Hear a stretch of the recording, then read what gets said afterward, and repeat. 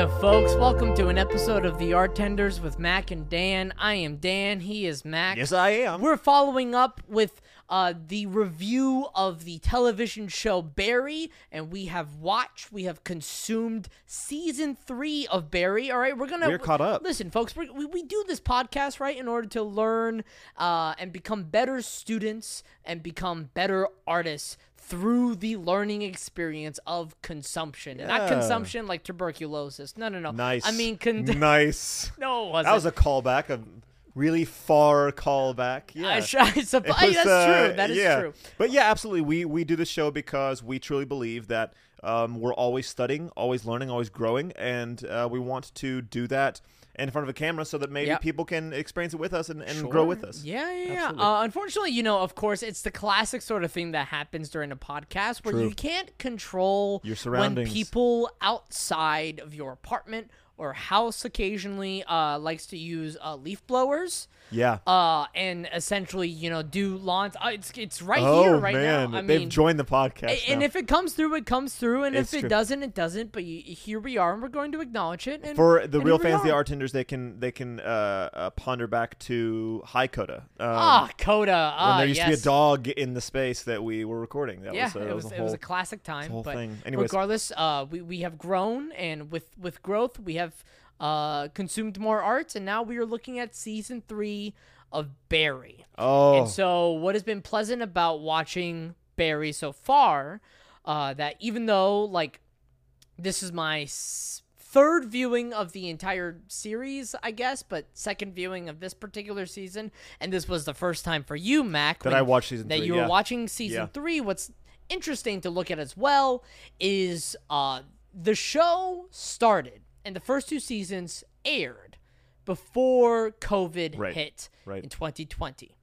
From my understanding, I haven't done much research in regard to this, but from my understanding, during the lockdown, Alec Berg and Bill Hader used the opportunity to write seasons 3 and 4. Yeah. And so we have watched now season 3. The production was done, post, not necessarily. We're not really out of the pandemic quite yet, but we're on the edge of it, and it was made. We're out during of this time. quarantine, post-quarantine. Correct. Yeah. And so, for example, I mean, the final episode of this season aired June 12th, and that was less than a month ago in terms of recording, and so it's fairly fresh, fairly recent, and it's definitely one of the more recent things in comparison to when we record that we've seen. But and it's a funny show, the Barry, is because it is not one of those shows that's going to be like top trending #1 show in the world or anything like that. and it's not really much of a show that's been promoted too much by really. HBO. You'll see it in the app when you pull up HBO Max. You'll see Barry right there. I will say that HBO Max is very, very bad about that. Is very bad about they have so many spectacular home run hitting shows, but they spend a lot of time promoting one show at a time. Like HBO will have their poster show that they anything that came out during the Game of Thrones or Breaking Bad era, or I guess I don't even know if Breaking Bad was done by AMC. Thank you. During the Game of Thrones era, if anything else came out, no matter how good it was or no matter how many people watched it, they were not going to get press like Game of Thrones. It would get a little bit of press, but nothing would stop the Game of Thrones machine. Right. And right now, probably #1 for HBO is probably Westworld, and they just released a new season. Yeah, well, they want it to be beginning. Westworld. Yes. Whether it is or not, that's what they're trying to do. But Mac, I wanted to read a text in order to launch ourselves into the discussion for today. Mac, you sent me a text at 12:47 a.m. in the morning. Last night. Yeah, this morning. Technically last night, yes. And you said, quote, "Barry season 3 fucking ruined me. No way I'm sleeping tonight. Blood pressure far too high." That's the truth. Every single thing of that. I did not think about that. I texted exactly what was in my heart, and I pressed send. Okay, so let's try to knock out a few questions out of the way. Is this season of Barry as funny as the past few? As funny? Yeah. I will say comedy is not in the forefront. No, I will it's say still maybe funny. it's still as funny, but comedy is not the goal. Yeah, no. Well, I think that the problem is that Problem. Yeah, there have always been two main sources of comedy. Everyone on the show has been funny, but season 1 and season 2 depended on NoHo Hank and Barry for their like comedic centers. Every time you saw them, you were expecting a laugh. Right. This season, it is so drastically not the case. Because of the sort of, depression. Yeah. Barry enters this... Well, also the tone of the show. I think that the show, in terms of its writing, has started off with looking at Barry under a microscope. Yeah. That's where it started. And because you were so close to Barry and watched all of Barry's experiences, you felt very, like, tight with Barry. You felt very close to him, and that was, you were identifying with him. And so anything that he did was funny because you were getting to know him, and he was this exciting new person. Yeah. As the show has gone on, it has zoomed out just ever so slightly. And because we're seeing more and more and more and more perspectives of other people's, and we're starting to get attached to all these people that are not Barry, all of a sudden, this season is whenever you start to realize, I mean, it's kind of a wake-up call is what it is, because you know the entire time that everything that Barry's doing is f***ed up, but the way they shoot it, the way they play it is funny. Yeah. And over time, the more and more and more that Barry's just doing the same thing he's always done, he's not getting any worse. Yeah.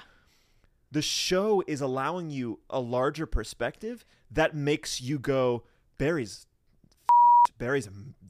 messed up. Yeah. And I'm not sure how much I'm on Barry's side anymore. I'm not sure how much I'm rooting for him And anymore. I will also say that perhaps kind of tonally that the show is a reflection of Barry's psyche, right? Yes. That, like I guess at the very beginning of season 1, right, where everything is super mellowed out and really dry. And what's funny is that like everything is really dry, but like Barry is depressed at the beginning of the first season, but then everything starts to open up as time goes on, right? Tonally as well. And then you have season 2 where like he isn't depressed, and so like he's just kind of trying to figure out his life at that present moment, right?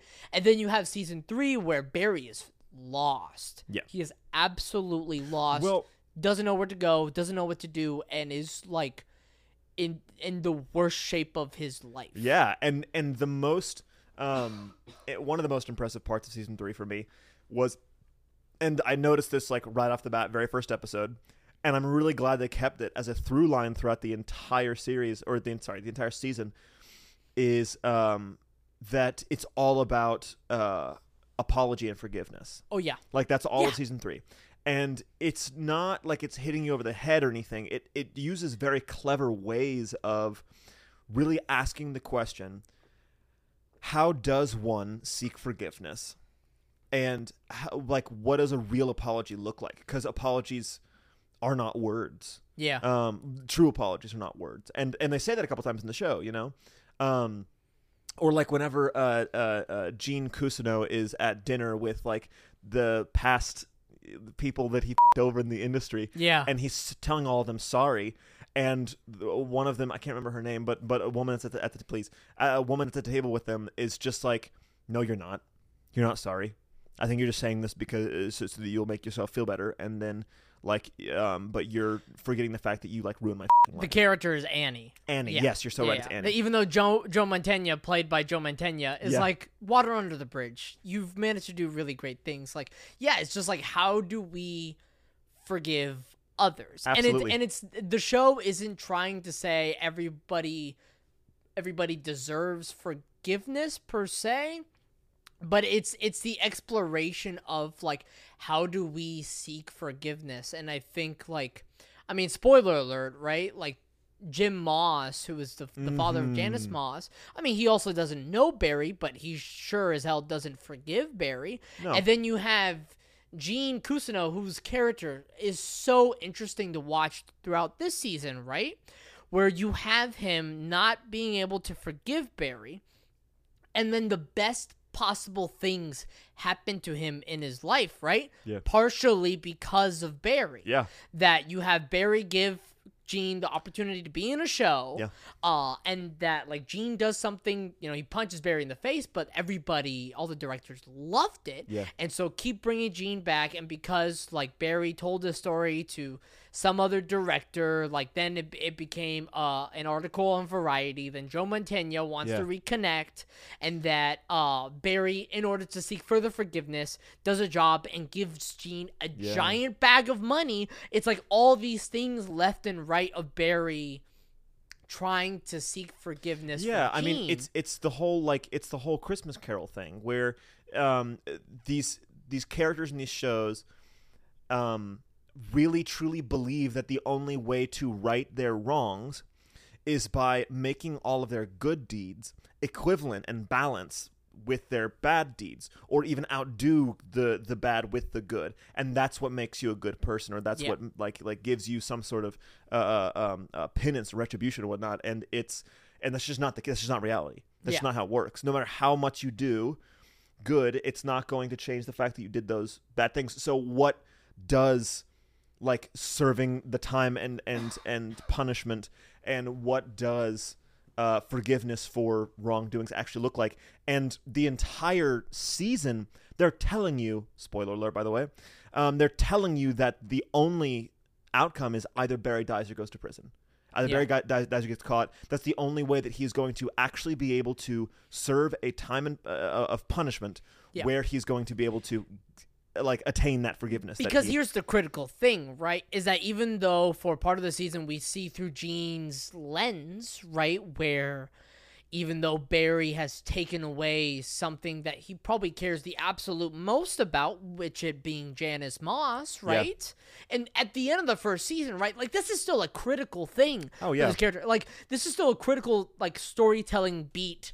An emotional core for some of these characters throughout this show still, even though it happened all the way back in season 1, right?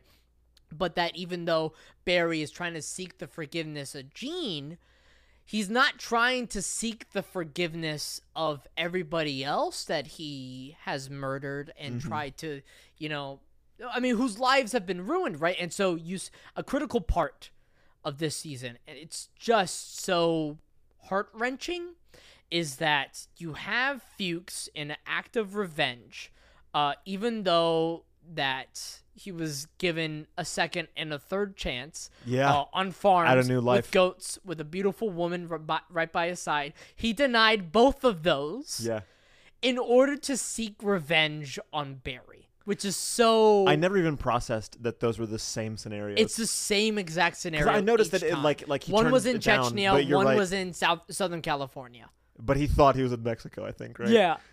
Yeah. Golly. But he goes one by one to different like family members and like people involved of people that Barry has killed or has by proxy gotten killed.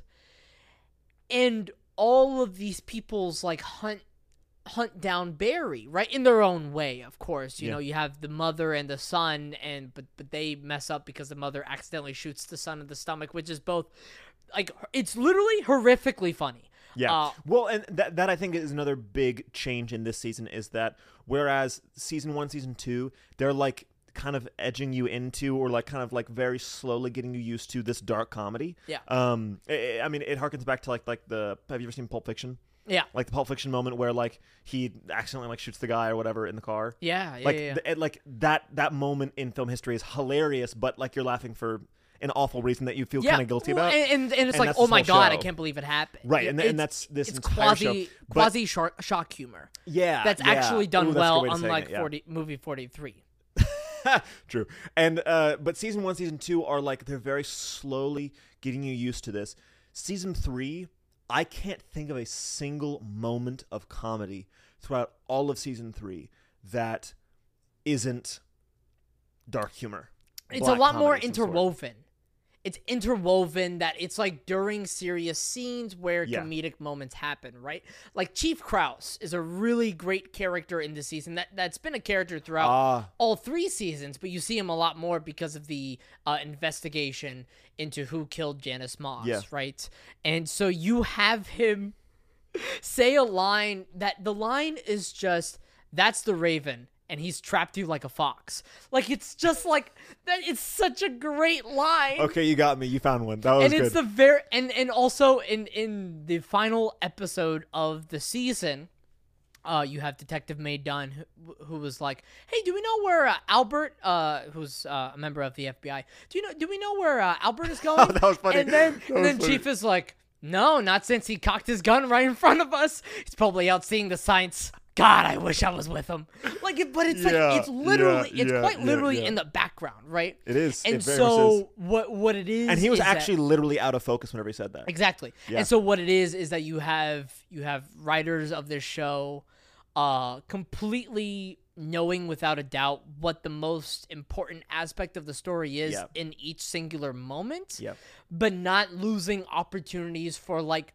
life to happen, and life is sometimes funny, or people are just sometimes absurd. It's funny because they're because they're placing this. I mean, we talked about this in Barry season 1 and season 2 both, and it's just still the case with season 3.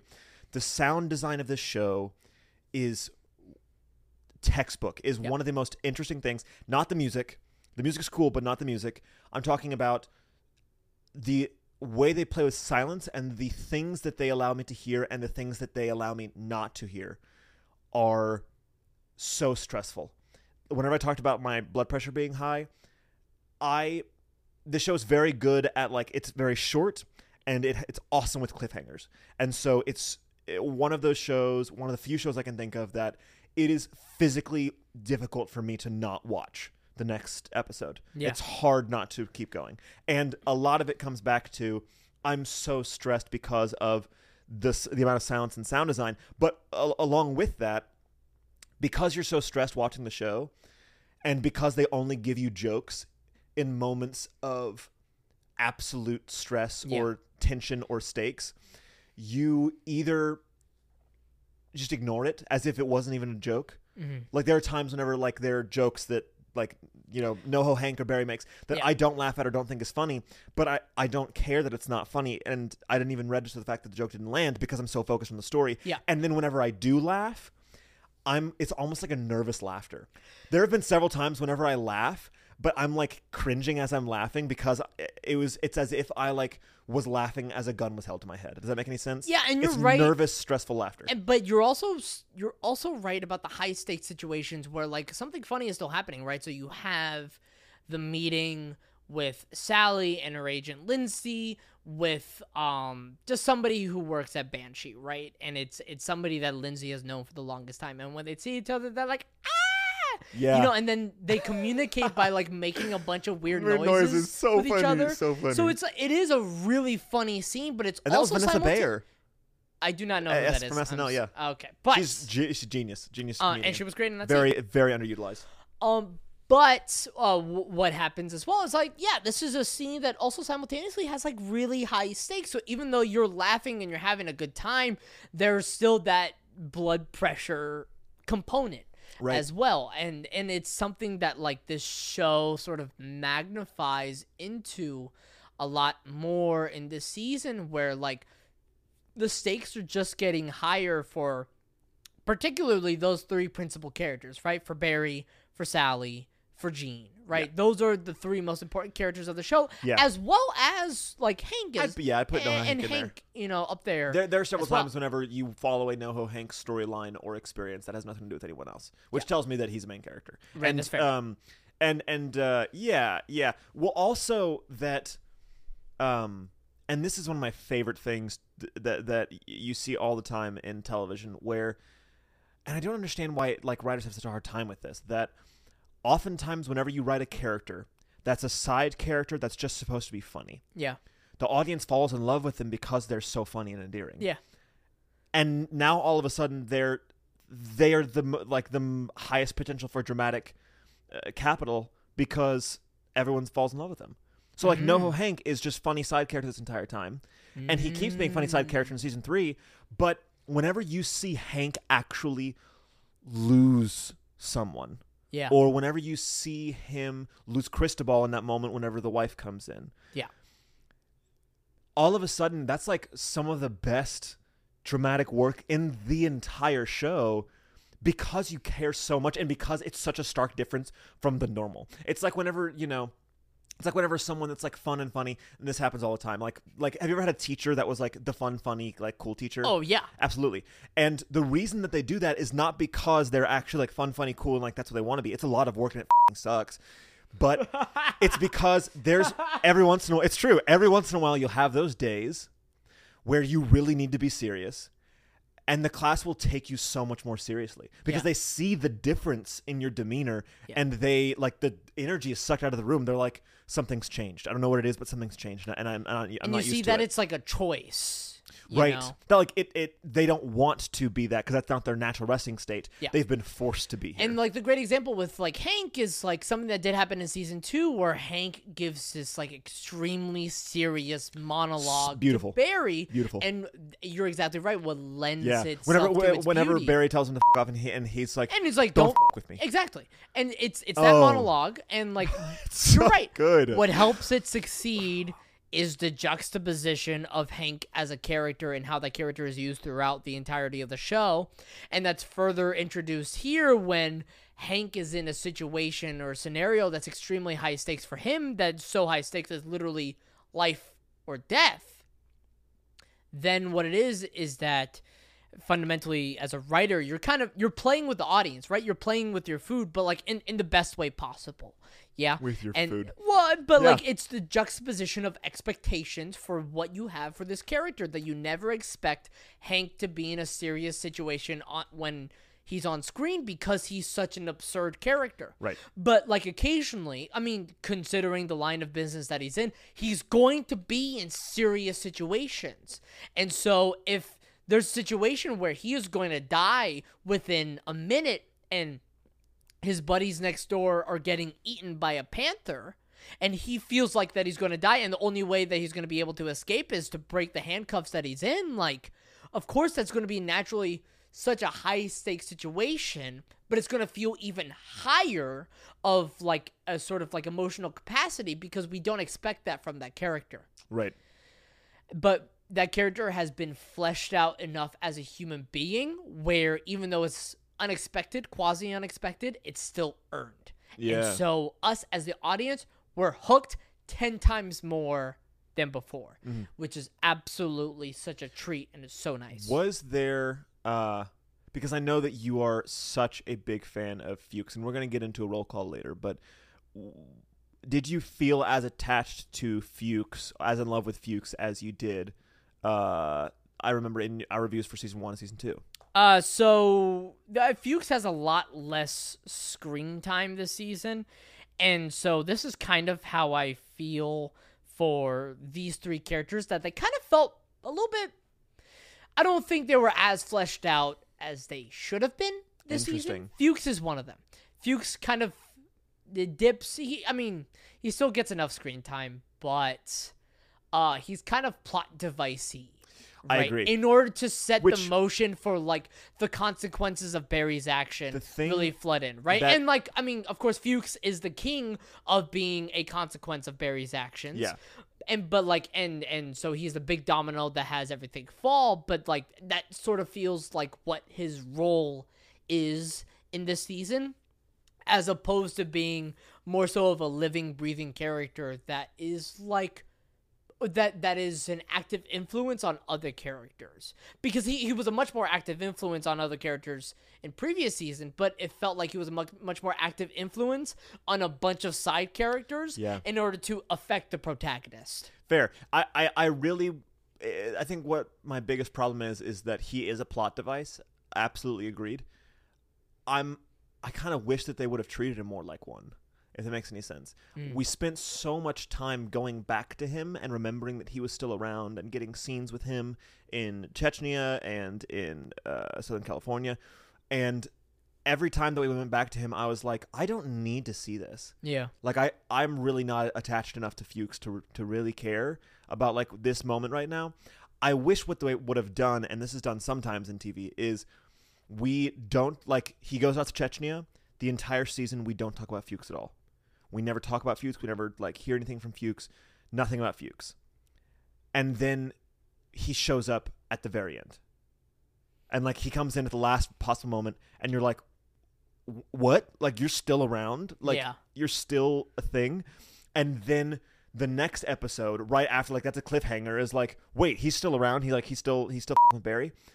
And then the next episode is an entire episode dedicated to just his story. You know what I mean? So structurally, you just wish that. So I wish I would have gotten all the same stuff that we got with Fuchs. Just they did it in such a way that I was tricked into, I think unintentionally, but on their part, not really caring. Yeah. Every time I went to him, it was taxing, and I was like, I wish that I was watching any other character in the show right now. Yeah. And whenever he got shot, I actually was like kind of sigh of relief, like, oh, thank God that weasel's gone. Interesting. And then whenever he woke up, I was like, oh my God, what the But then again, we get into his storyline a little bit more. He's talking to the guy in the truck about his daughter and everything. And that scene's great. And I'm like, oh, this is why Fuchs is on the show. I now remember why he's so good. It's just like jerking so hard out of the LA storylines got me really frustrated. But credit to the showrunners where it's due, where like Fuchs was shot and like, oh shit, is he actually dead? And like, I believed it. Yeah. Like I thought like, oh, they're just going to kill Fuchs like that. Like not with a bang, but with a whisper, right, essentially. Right. Well, and it's the most one of the most like fitting ways for him to die. A huge tip of the hat to the showrunners as well for finding the most subtle ways to make digs at the entertainment industry. Like, I think in season 1, season 2, and I talked about this a little bit, it bothered me because they made a lot of digs at the entertainment world, and it felt very forced. It felt very like these are jokes that everyone's going to understand, and like trying really hard to pander. And this season, they did a really, really spectacular job of allowing the entertainment industry to make fun of itself. That makes any sense. Like just not like, I mean, I think really the only like scene where they really play up or like try and like actively like embarrass the entertainment industry is like that showrunner scene where she's talking to the guy and he's just like, well, because she's horny or whatever, right? In that writer's room, right? Like the lead writer of a show. That's a lot. He's just a dope, right? That's a lot, and like kind of the scene where they're talking in sounds, in the like, and then also the scene where they're talking to the executive and they're just like, they're just focused on the algorithm, right? But like, I think that there were a lot of really successful moments where it was subtle and it was also fucked up. Like whenever Barry like just can walk in and yell at her. And I think that obviously that's more of a thing for Barry, but that's also a little bit of a comment on the entertainment industry, like the reaction afterwards and everyone just being like, and nobody really knows yikes, what to do. Yeah, and like that's not funny, but it is cool and important. But also kind of important to note is that like it happened to Sally, and Sally was the victim there, but because Sally is also in a position of power, everybody is afraid to bring it up to Sally. Exactly. Because they're afraid that, in turn, like, they're going to lose their job. And Sally's not going to admit that anything's wrong until she is told straight up something is wrong. And in that moment, she's like, oh, shit, you're right. And then it breaks up with him that night. Yeah. The other thing that I love so much, and then we'll go to a small break, is how both, like, whenever you are looking for a job in the industry, you're never going to find one, and whenever you are not looking for one just appears, and how simultaneously easy and impossible it is to get a job in the entertainment industry at all times. The fact that Sally has a show and is canceled and is not able to get another show and is dropped from her agency and all this stuff, while her assistant on the show is now a showrunner. It's like genius. That's spot on. Yeah. We'll have a roll call when we come back. Yeah? Yeah. Thanks, sir.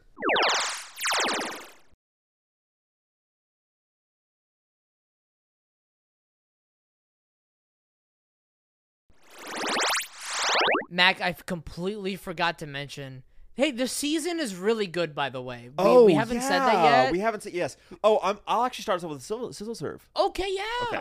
Okay. I think, I'm not sure if the word is calculable or calculatable. Like the most the highest ability to calculate season of television I have ever seen. Let me explain what that means. Yeah. What I mean by that. I mean, I've never seen a season of television that I've learned so much from. Every single thing that I love about this show that makes me go, this was a spectacular unbelievable season of television, I know how they did it. Uh-huh. Whereas there's so many times where either it's something that I don't understand, or I think it might be like something that's kind of like just this magic, you know? Like, I think that there's something about Stranger Things that, like, obviously they're very talented and very good and everything, but there is some sort of like magic to Stranger Things where it's just not even really what they're doing. It's just fun to watch. It's just good. Like, whether that be a performance from like actors or like a specific line of dialogue, or there's no real explanation for why those words go together in that way in that sentence, and it just sounds so good, but it does. Or, you know, or like, it's not even really that they're like geniuses for thinking of this concept. It's really just that like setting it in this time and place just feels so good, or whatever. Inexplicable in a lot of ways. There's a lot of television that I don't know why I like it so much. Yeah. I know exactly why I like this. I'm with you there. And it's I've haven't seen something like that in a long time. Not saying that we could reproduce it. No. But like everything sort of tracks that you're able to say, oh, like this is working really well for me emotionally because of X, Y, and Z. This show is a much higher percentage of technique. Oh my God. Than maybe any. That's the way I should have said it. This is a much higher percentage of technique than any other show that I have seen, maybe period. I can't think of another one. It's the most efficient show I've ever seen. Yeah, like it sets out to do a job, and it does that job so well and so consistently, and it knows how it's doing it. There's no surprises or anything. They just do their job. Yeah. Well. Yeah. It's as simple as that.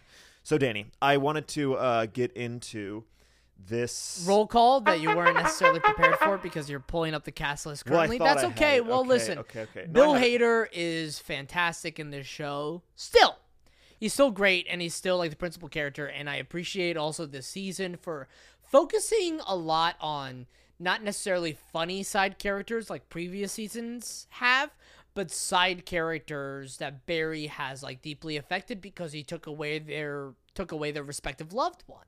Right. And so that's like a sort of like consistent theme that is briefly visited in season 2, right? Where like actions have consequences. And then like in this season, like these consequences really come to a head, right? Mm-hmm. And so, I mean, Barry is depressed at the beginning of the season and tries to find a way to get out of this depression, and then has a full-on panic attack at the very end. And it's like, it's tragic to watch because in a sort of way you don't want that to happen to your protagonists of the story that you're watching, right? Yeah, right. Even though Barry has killed so many innocent people, and it's so deeply messed up and to such a point perhaps unforgivable, but at the end of the day, like, Bill Hader has done such a great job in providing this sort of gravitas for this character that is deeply enriching, that even though, like, conventionally, once again, like, a depressed assassin becomes an actor, it's really funny conceptually. Like, it's not, how can it be funny for so long? Yeah. And so it's a testament to Bill Hader's acting. It's a testament to him and Alec Berg's writing, that it can only be funny for so long. Eventually, it can't be funny because the situation that he's in is no longer funny. And then also, like, it's fun to watch the character of Barry become a better actor as time goes on. Like, that's just fun to watch. Yeah. Like, Barry is, at least in this season, a decent actor. He's passable. And you could tell, that he's passable enough to be cast in things, right? Yeah.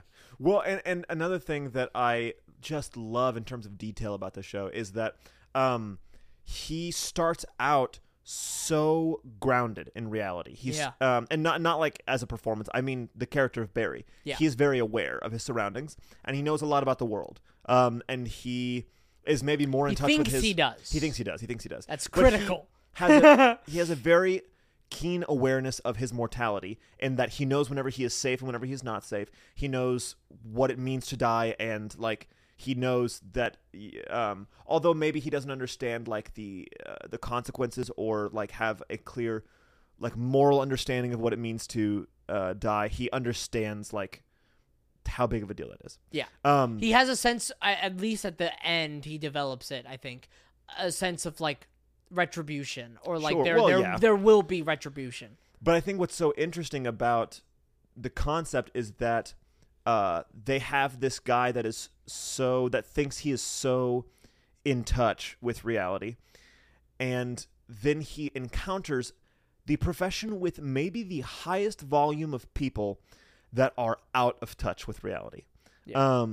And he's, and so, like, the more and more he adopts this actor and entertainment industry mindset of reality is what I want it to be, and I'm going to make my own reality rather than, like, living in this one. And you see with all the actors in the entire show that every one of them is head in the clouds. I'm doing, like, whatever I want to do and, like, on my terms. That is the worst possible mindset for a fucking hitman to be in.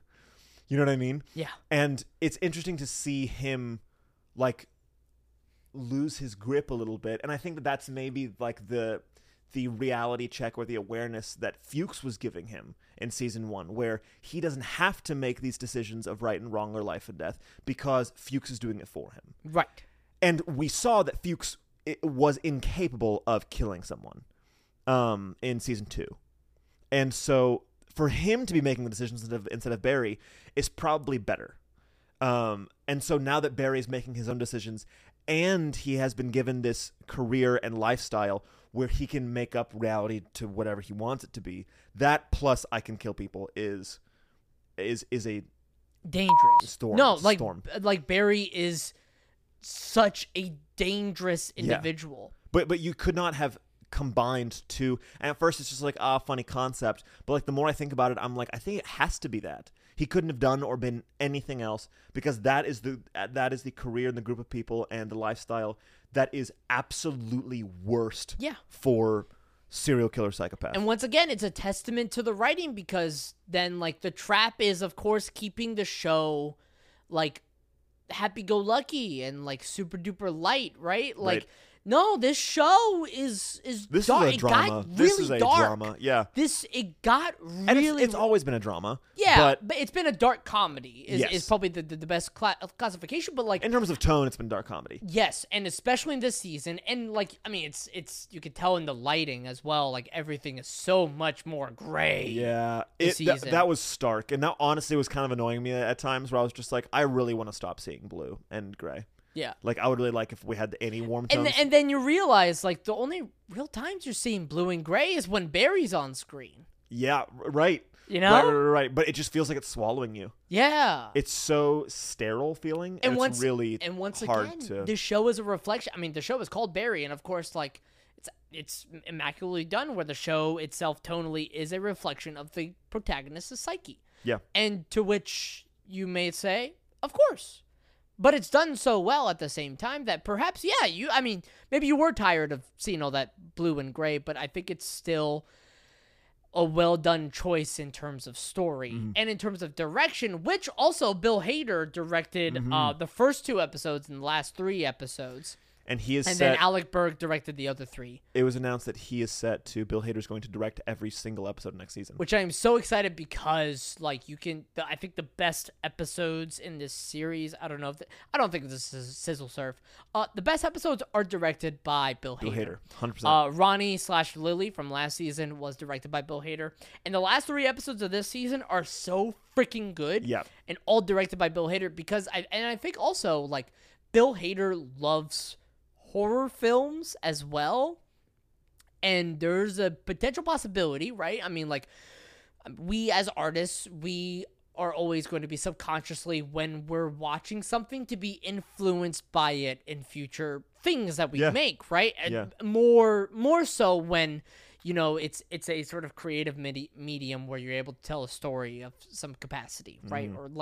Or illustrate a story. Especially stuff you like. If you know you like it, then you're gonna float back to it. And so that, therefore, like, there are aspects of these last 3 episodes that, like, work with silence, as you said, and are equally horrifying as well to witness. It's just fantastic. So Bill Hader on all 3 fronts absolutely amazing. Someone that we disagreed on the past 2 seasons, the past 2 reviews, has been Sally Reed, played by Sarah Goldberg. Disagreed how? Disagreed in that you gave her a lot more praise than I did. I never said that I didn't like her. It's just that I thought that she was fine, and you were like, she's really, really good. And I see now, because you were looking back at those reviews with the lens of season 3. Probably a little bit. I think I was in the middle of watching season 3 Yes. for the past 2 seasons that we reviewed. Yeah. And I'm here to say I understand. I get it now. Yeah. I'm not like full-blown fan, but she's very good. She's very, very good, I think. And all of the qualms of the things that annoyed me about her were character things. It has nothing to do with Sarah Goldberg as an actor. Let's talk about that because, Please. because here's the thing, right? And I think it's interesting about the show. You have Sally and Jean, 2 insanely narcissistic, self-centered people. Yeah. Insanely. Probably the most in this show. Yes. But then you have the protagonist who's a literal murderer. So why are we okay with the protagonist but not as okay with Sally or Jean? Like, I mean, and I'm not saying like you're not a fan of Jean, but like, I mean, there are plenty of people it's easy to find these people online where they don't like Jean. Yeah. They don't like Jean, or they don't like Sally, or yep. they don't like either. Yeah. What think- what is that? I think it comes down to, if I have to spend time with a character, it's not as much about their decisions. It's more, how do I feel? It's really as simple as, how do I feel whenever I'm around them? It's like a friend. Like, it's important to have friends that you are, attached to, or that you feel like you can trust, or like people that you are, close to. At the same time, there are a lot of people that don't really think about that and would rather just have a friend that's just fun to be around. And Barry is fun to be around, although a friend that you never want to have. Yeah. Jean Cousineau and Sally are, I'm not sure if they're like the best friends in the world, but they are like morally upright people. They like, I think overall in season 1 and season 2, season 1 and season 2, they're selfish and they are very annoying. At the same time, I think that if it came down to it, Jean's love for Janice was so redeeming, and made me realize how good of a person he actually is on, like, not a surface level. But can be. Exactly. And so I think it comes down to, it's just more fun hanging out with Barry in Barry's head than hanging out in Sally's head or Jean's head. And I think it's easier to rationalize a protagonist's actions as opposed to like any sort of supporting character. Right. And also, audiences have this weird thing with awareness, that if you're playing a character that is even 1% more aware than I hit my microphone. I'm sorry. That's a point. I nudged it. I would love to be like, nah, I didn't, Yes. but like, it's not fair. That's what I'm talking about. Sorry. So, we have a penalty point system. We will stop counting at the end of episode 79, but currently I have 4 points and Mac has 1. Whoever has more points at the end has to wear a costume at one point or another. So it's looking like me once again. Hopefully Mac can come in and mess and up. ruin it. Yeah. Just like the first time. Yeah. So, but it's this like keen awareness that audience members have. but that if you are playing a character and your character is 1% more aware of the surroundings, or judging the surroundings more than the characters around you, even a little bit, the audience will like you more, because they feel like they're supposed to, because they feel like you're the one that's supposed to be like them. Yeah. So yeah, I mean, it's I think it's really a matter of Sally and Jean are not aware. Yeah. And they're not intrinsically lovable people like Hank. Right. And so because of those two things, because they're both annoying and unaware, it's just all bets are off. Yeah. Now, if they were that annoying and whenever they left the class, or like whenever Jean leaves, or like, I think that actually might have been why Jean was a little more likable for me than Sally, is because whenever we leave the class, Sally is still unaware. But Jean at least can go back to an office and be like, they're all shit. My life is shit. I wish I was an actor again. Like, this is awful. Well, I mean, what you have is that this consistent exploration of Sally trying to find purpose. Right. In a way, which is so human. Yeah. You know? And trying to find purpose within success. Right? Right. But then you have this sort of like force, which is Barry, right, that's like affecting her life so negatively in ways that she doesn't necessarily understand. Yeah, absolutely. And also that she it's really interesting to see how her character deals with not knowing. That she tries to act like she knows constantly. We saw two directors in this season. We saw Sally as like basically directing the Joplin. Sorry, I thought you meant like. We literally only saw two directors this season, which was Alec Berg and Bill Hader. In the story, we saw Sally direct and we saw Annie direct. Yeah. Annie admitted, "I have no idea what I'm doing," and then they just kind of kept going. And although Sally did not know what she was doing, she never admitted it. But also, let's just say, like, in this universe, right, her show was received exceptionally well. Yeah. So she must know what she's doing. It's not to say that she's bad by any means. I'm saying that she was flying by the seat of her pants while she was directing, but she wasn't willing to admit that to anyone else or herself. Annie was like, and because I think that theirs was received really well too. Uh-huh. Like whenever the master, or at least the producer loved it. Yeah. But Annie was like, I don't know what I'm doing, but still made it. You know what I mean? And so I think it's interesting to see so many times throughout the entire series, Sally it's proven that she does not know what she's doing and that she's very young and she knows a lot less than she thinks. And she's very naive, but she's never willing to admit it. Yeah. And she's never willing to like come down off of this high horse, you know? And that's a beautiful thing in in season 3, a very annoying and unlikable quality in season 1 and 2. Sure. In season 3, it's interesting because she finally has to admit it. She doesn't say it out loud, but you can see like in her actions that she's like, I'm officially at rock bottom. Well, yeah, because once the power is ripped away from her, she's grasping at straws at it.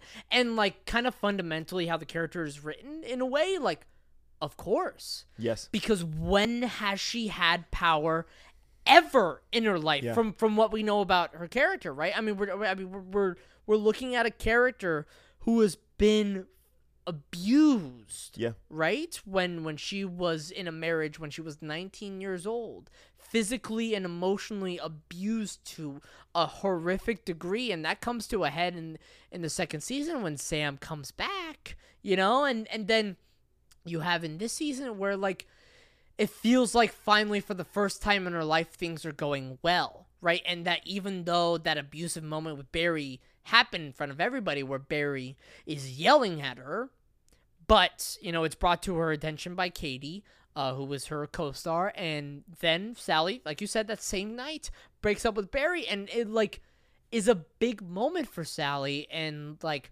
she doesn't necessarily celebrate that win, but it's a really big win for Sally to like have somebody immediately help her recognize the abuse that she's in, and immediately Sally does something about it. Right. I don't know, it's a really beautiful and heart-wrenching character, and then once again, like it's this sort of God, it's a circle of abuse that keeps happening because, once again, at the beginning of this season, when you have Natalie, who was also from the acting class, be her assistant, and like Sally treats her awfully, absolutely terribly, telling her to like cube my carrots and like be absolutely demeaning, and like Sally admits it that like the only reason Natalie is there is so Sally can empower herself as a woman in order to bring herself up in the world and not.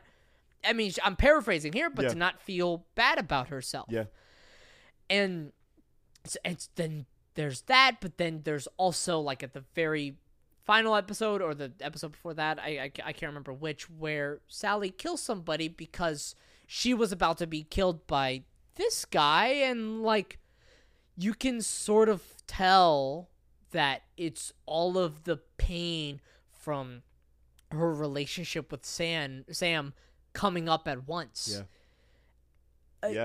So what this season does is that it examines the circle of abuse that happens for individuals a lot more, and like Sally is subject and front and center of that, and it's awful to watch because like you wouldn't wish that upon a human being at all. And that even though Sally does shitty things, there was never a moment that I thought to myself that like Sally isn't human. Like, no, Sally is human through and through. And once again, I think that's in large part due to Sarah Goldberg's performance and how hooked in she is in every single scene, and how much she listens and how much she is engaged in every single scene, and the amount of breathing that goes on. And like, Mac, you can see it in her eyes, right? Like it's the Tony Leung thing, right? Where like so much of the acting is in the eyes, and it's happening with Sarah Goldberg as well, and it's just beautiful. It's beautiful, beautiful, beautiful. And I'm afraid to see what's going to happen to this character later on. Yes. And there's another part of me, I can't wait. I have to say that I think one of the reasons that I'm in this mood right now of like praising Sarah Goldberg, praising Sally Reed, is because I am the most excited to see where her character goes next season. Yeah. And it's sad, so sad, so sad that I am really rooting for Barry to recover and for her and Barry to be together. Woof. I know. That's because that's a sizzle serve right there. I'm putting the sound effect. I don't care. Because I think that I wasn't rooting for that until she killed the guy. Whenever she killed the guy, I was like, she now has the sickness too. They're both in it. Yeah, but that doesn't mean like they should. Now we're entering like a fundamental like morality conversation. Yeah, that doesn't necessarily, in my opinion, that doesn't necessarily mean that even though they both have the sickness, as you said, they shouldn't necessarily be together. I don't think they're not good for each other. Okay, that is true. That is true. Okay, yes, and it's like just more doubly so when Barry is able to tell himself consistently for years that like it's not as just much a that bad I think day. that they're good for each other. It's more that like story wise, I want them to be together. Story wise, to see what happens in the story. I want them to Bonnie and Clyde. I want them to go full Bonnie and Clyde. I understand story wise what you're trying to say. Yeah. In terms of like morality. Yeah. If like, Sally was God. a friend of mine, no. If Barry was a friend of mine, no. But yeah, I think that'd be really fun. I really want to. I hope just to see what happens to the story if they were together. I hope that now they're still I understand. around. You needed to say that first. Hank. How do you feel about NoHo Hank and Anthony Carrigan's NoHo Hank? Specifically, I would love to hear your scene or your perspective on the scene where he is chained to the radiator. And we get a full 2.5 minutes of just sound effects and Anthony Carrigan responding. He's once again brilliant this season. Yeah. You saw tricklings of it the previous season. And, like, once again, more so, there are dramatic moments that are asking a lot from NoHo Hank and, by extension, Anthony Carrigan in his performance, and he meets it. Knocks it out of the park. I don't really, like, and it doesn't really feel like there's as much screen time with NoHo Hank this season. I'm not entirely sure why. I think it's maybe because, like, Michael Irby's Cristobal gets a lot more screen time, I think. That's true. And so because that plot line, therefore, is getting a lot more screen time, and therefore Hank can't really get it as much. With that being said, I think Anthony Carrigan is still doing a fantastic job, and God, he's just a really great dramatic actor for such an absurd character, and it works really well. I don't know what else to say. How do you feel about Cristobal? How do you feel about Michael Irby's Cristobal? So I actually thought, maybe this is sizzle surf, maybe it's not. I really need to, say when it's a sizzle surf that it's a sizzle surf. I will let you be the judge. I'll have to say, I'll but judge. I found the worst part of this season to be the Cristobal storyline. And I think, maybe it's because, like, I'm not that invested in Cristobal. And I think partially because I think the only reason why I am invested in Cristobal is because of Hank. Not because of Cristobal himself. That makes sense, yeah. But what they try to do this season is to, get us invested in Cristobal. And I don't think it succeeds, and I think it's actually mostly because of the guy who plays Fernando. Fair. Who is Cristobal's father-in-law. It's Miguel Sandoval. is the actor who plays Fernando. Yeah. Yes. And so I think that character just feels out of not necessarily sorry. The character does not feel out of place. I don't think Miguel Sandoval does that great of a job in the performance. Oh. I don't necessarily think maybe the writing or the directing isn't necessarily helping him. I'm not entirely sure. But like tonally, that character felt out of place in every single scene that he's in. Oh, and it's a 2-minute warning. 2-minute warning. Crap. We're in the 2-minute warning already. Yeah. That was fast. That was really, really fast. Holy cow. But the point being is that, like, tonally, his character was in completely different scenes than like Michael Irby was acting in. Like Cristobal was in. And I think that was like supposed to be the point, but I don't think it landed well. Funny enough, my big problem in this, because I agree, the scenes with Michael Irby and Miguel Sandoval were the weakest for me. I agree with that in terms of acting. I think that the problem was Michael Irby, though. I think the problem was Michael Irby because I saw so often him playing the end of the scene. Yeah. Where he looked guilty. Yeah. And I was like, I had that thought that's too. a different show. You're in a better show than that, dude. Like, I'm sorry, but like you gotta really play it. I agree. And you have to be a better liar. You have to be a better actor. NoHo Hank sometimes can get away with being a bad liar because like that's just kind of part of his character. Cristobal hasn't been set up as that. Cristobal has been set up as an actual legitimately good boss. Yeah. And respected. Yeah, and he consistently missed the mark on that. Okay, so Danny, there are a couple of people, but overall, how'd you feel about this season of Barry? I thought it was really strong. I don't know if it's the best season through and through, but it's such a great follow-up in the story. Henry Winkler is once again fantastic. Yeah. I think Katie feels like a plot device because once she tells Sally that she's being abused, that character does not appear anymore, and I'm really upset because I wanted to see more Katie, who's played by Elsie Fisher. Shout out to the man who played Jim Moss, who played Bunny in The Wire, who was played by Robert Wisdom. He does a fantastic job, and that last scene is so freaking sad because he still has to go back into the house even though justice was handed, right? Like Jim Moss still has to go into the house that is empty because Barry killed his daughter. Right.